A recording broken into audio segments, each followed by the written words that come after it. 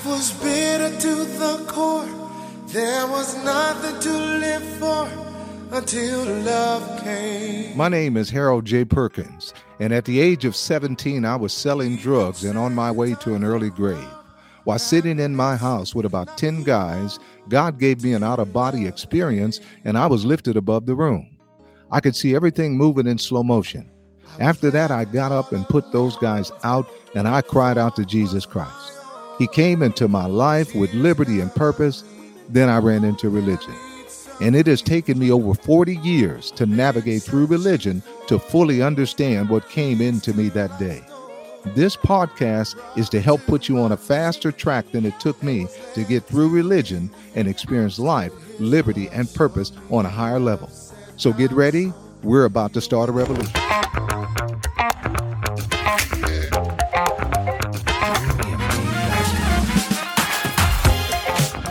Again, welcome. I'm excited to continue talking about the currency of the kingdom, the currency that can move Almighty God on your behalf to help you be successful in life, in business, to meet your financial needs and desires, to heal your body, to help you impact the lives of others in a positive way, and on and on and on. Anything that is good, God is ready to help you with it. Now, if this currency of the kingdom of God can do all this, why are not more people giving God the currency of faith he's looking for? Well, listen to this verse and we'll get the answer. 2 Corinthians chapter 5, verse 7 says this, "For we walk by faith, not by sight." A better way to understand this verse is we walk by faith, the currency of the kingdom, and not by our senses, not by our five senses. And when people come into the kingdom of God by accepting Jesus Christ, all their lives up to that point has been governed by their senses, what they see, hear, smell, touch, or taste. The verse that I just read says that we are not to walk by our senses, but by faith in what God has said is ours, and by faith in what he has said he would do. Remember the example I gave on the last episode? By faith, Kenneth Hagin had to believe he was healed and act on that when his senses told him that his heart wasn't beating right, that he was paralyzed, and so forth. But he acted in faith on the word of God that said if he believed that he had received, regardless of what his senses were saying, that he would be healed, and he was. Let me give you an example of an experience that I had. When I was going to Mexico to play professional baseball, I was going to try out for a team there in Mexico. On the way there, I heard the Lord say in my spirit that he had a job for me on this team. I got there and tried out for the team. I thought I played very well and went to them and they said, "No, we're not going to keep you. We have the job for somebody else." I went to them a second time. They said the same thing. I went to them the third time and the same thing. My friend that went with me, he said, "I'm going home." And I told him, I said, "I'm not going home. I believe God has a job for me. I believe I heard him. I'm staying." And so I stood out in center field and I said, "Satan, in the name of Jesus Christ, I render you powerless over my job. I declare and decree that I have this job." And I said, "Ministering spirits, you go and cause the job to come in." So I did that. My friend went home. In the meantime, I was sitting at lunch with three of the guys that actually had made the team. And they knew that the team had told me they didn't want me. So they asked me the question. They said, "Why are you still here?" And I said to them, listen to the tense that I said it in, "I believe I have a job." And they looked at me like I had lost my mind. "You have a job?" That's what I said. Long story short, I saw those three guys sent home and I got the job. I was the only guy that played, the only American that played the whole season on that team. Now, this is a new way of living. And it works. You know, I've seen God get me in school this way. I've gotten cars and jobs and seen my children healed and so forth. But I took the time to transition into this way of life. Listen to Romans chapter 10, verse 17. Here's what it says. "So then faith comes by hearing, and hearing by the word of God." Faith comes by hearing. You know, when I realized that faith, the currency of the kingdom, that it comes by faith, I started listening to those who were teaching about faith. I would go to sleep with headphones on, listening to messages about faith. I would drive in my car listening to messages about this currency. You know, you don't hear this once and you got it. The verse says faith comes by hearing, not by having heard, which means you got to continue to hear this. You know, the world is going the opposite way of this. And if you don't stay tuned up, you'll go the same way the world is going and live by your senses. You know, Jesus gave us an example of how this works and how we are to live. I'm in Mark chapter 5. I'm going to start reading at verse 21. Here's what it says. And when Jesus was passed over again by ship unto the other side, much people gathered unto him, and he was near unto the sea. And behold, there comes one of the rulers of the synagogue, Jairus by name. And when he saw him, he fell at his feet and besought him greatly, saying, My little daughter lies at the point of death. I pray you come and lay your hands on her, that she may be healed. Jesus turns and decides to go and starts heading to this man's house. I'm going to pick up again at verse 35. There came from the ruler of the synagogue's house certain which said, Thy daughter is dead. Why trouble you the master any further? As soon as Jesus heard the words that he spoke, he said unto the ruler of the synagogue, Be not afraid, only believe. And he suffered no man to follow him except Peter and James and John, the brother of James. And he comes to the house of the ruler of the synagogue, and seeing the turmoil, and they that wept and wailed greatly. And when he was come in, he said unto them, Why make you this ado and weep? The damsel is not dead, but sleeps. And they laughed him to scorn. They're laughing at Jesus now. But when he had put them all out, he takes the father and the mother of the damsel and them that were with him, and entered in where the damsel was. And he took the damsel by the hand and said unto her, Tamilata cumi, which is being interpreted, Damsel, I say unto thee, arise. And immediately the damsel arose and walked, for she was of the age of 12 years old, and they were astonished with a great astonishment. Now, believe it or not, today, believers in Jesus Christ are raising the dead. This power is available to every believer. But notice Jesus had to ignore what his senses were telling him. People were laughing at him when he said the child is not dead. And people would think that you're crazy when you live and talk this way. I just told you about the guys that believe I was out of my mind when I told them I believe I have a job, but I got the job. Let me give you another experience. You know, one of the things that the Lord has enabled me to do is have experiences that validate this word. I acted on it and God performed it. Wasn't just meant for just Jesus to be walking by faith. We're all to walk by faith. I had another experience when I was in Mexico, and it looked like it was going to rain. And so I went out early before the game started, several hours before the game.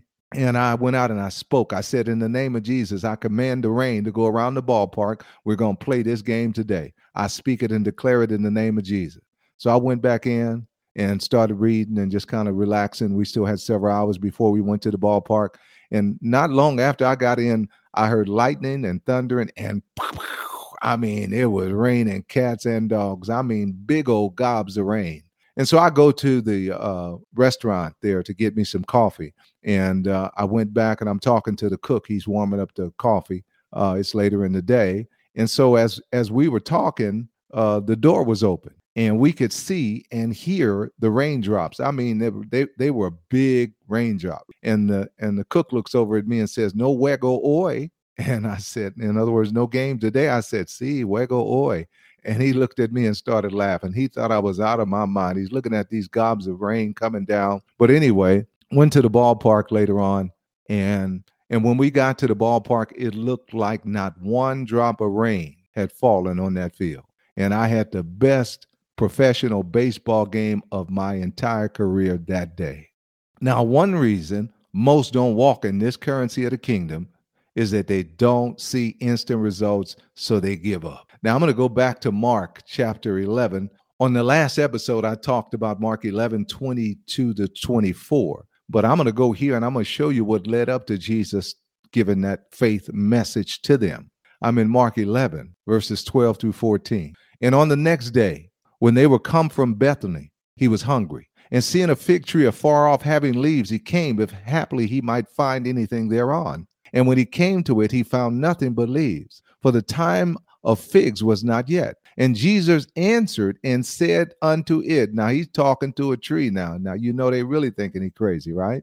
And Jesus answered and said unto it, the tree, no man eats fruit of you hereafter forever. And his disciples heard him. Now, there was no outward change when Jesus spoke. But as far as Jesus was concerned, it was done when he spoke. Now, let's go to the next day and we'll see. I believe that Jesus went to this tree to illustrate what we're about to read and what I read on the last episode. This, I believe, is the greatest illustration of faith that Jesus has given, because it's going to show that most of the time you're not going to see an instant manifestation.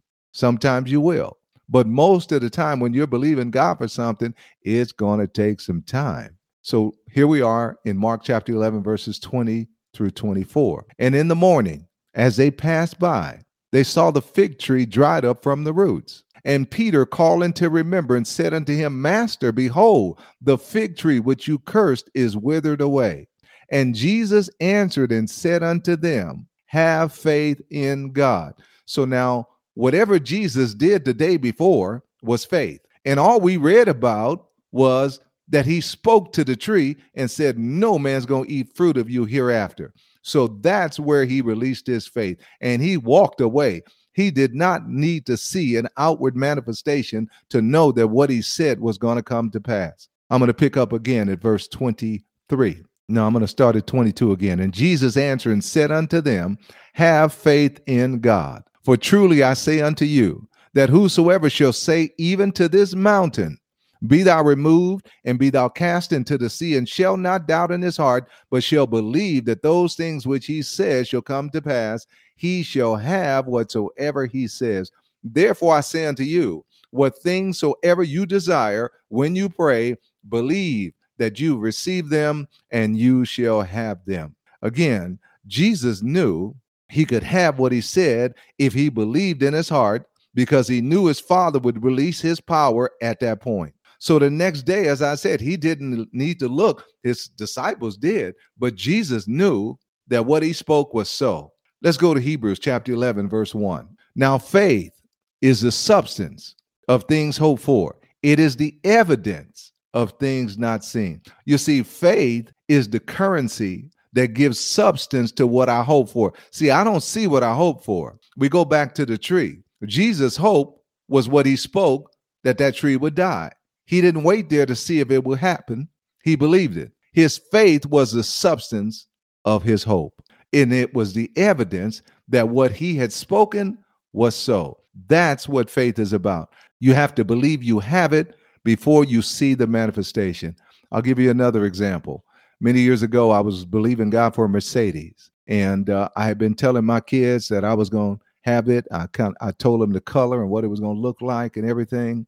And lo and behold, months later, I got the Mercedes. And my daughter looked at me and said, Dad, you don't even seem like you're that excited right now. Here's the car you've been talking about, and it's right here.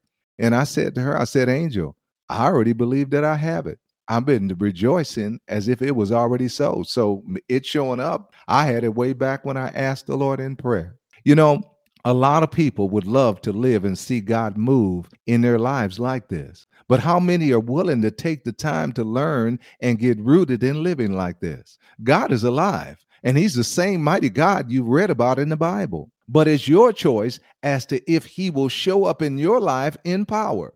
Faith is the currency of the kingdom to bring the power of God on the scene to give you everything you need and more.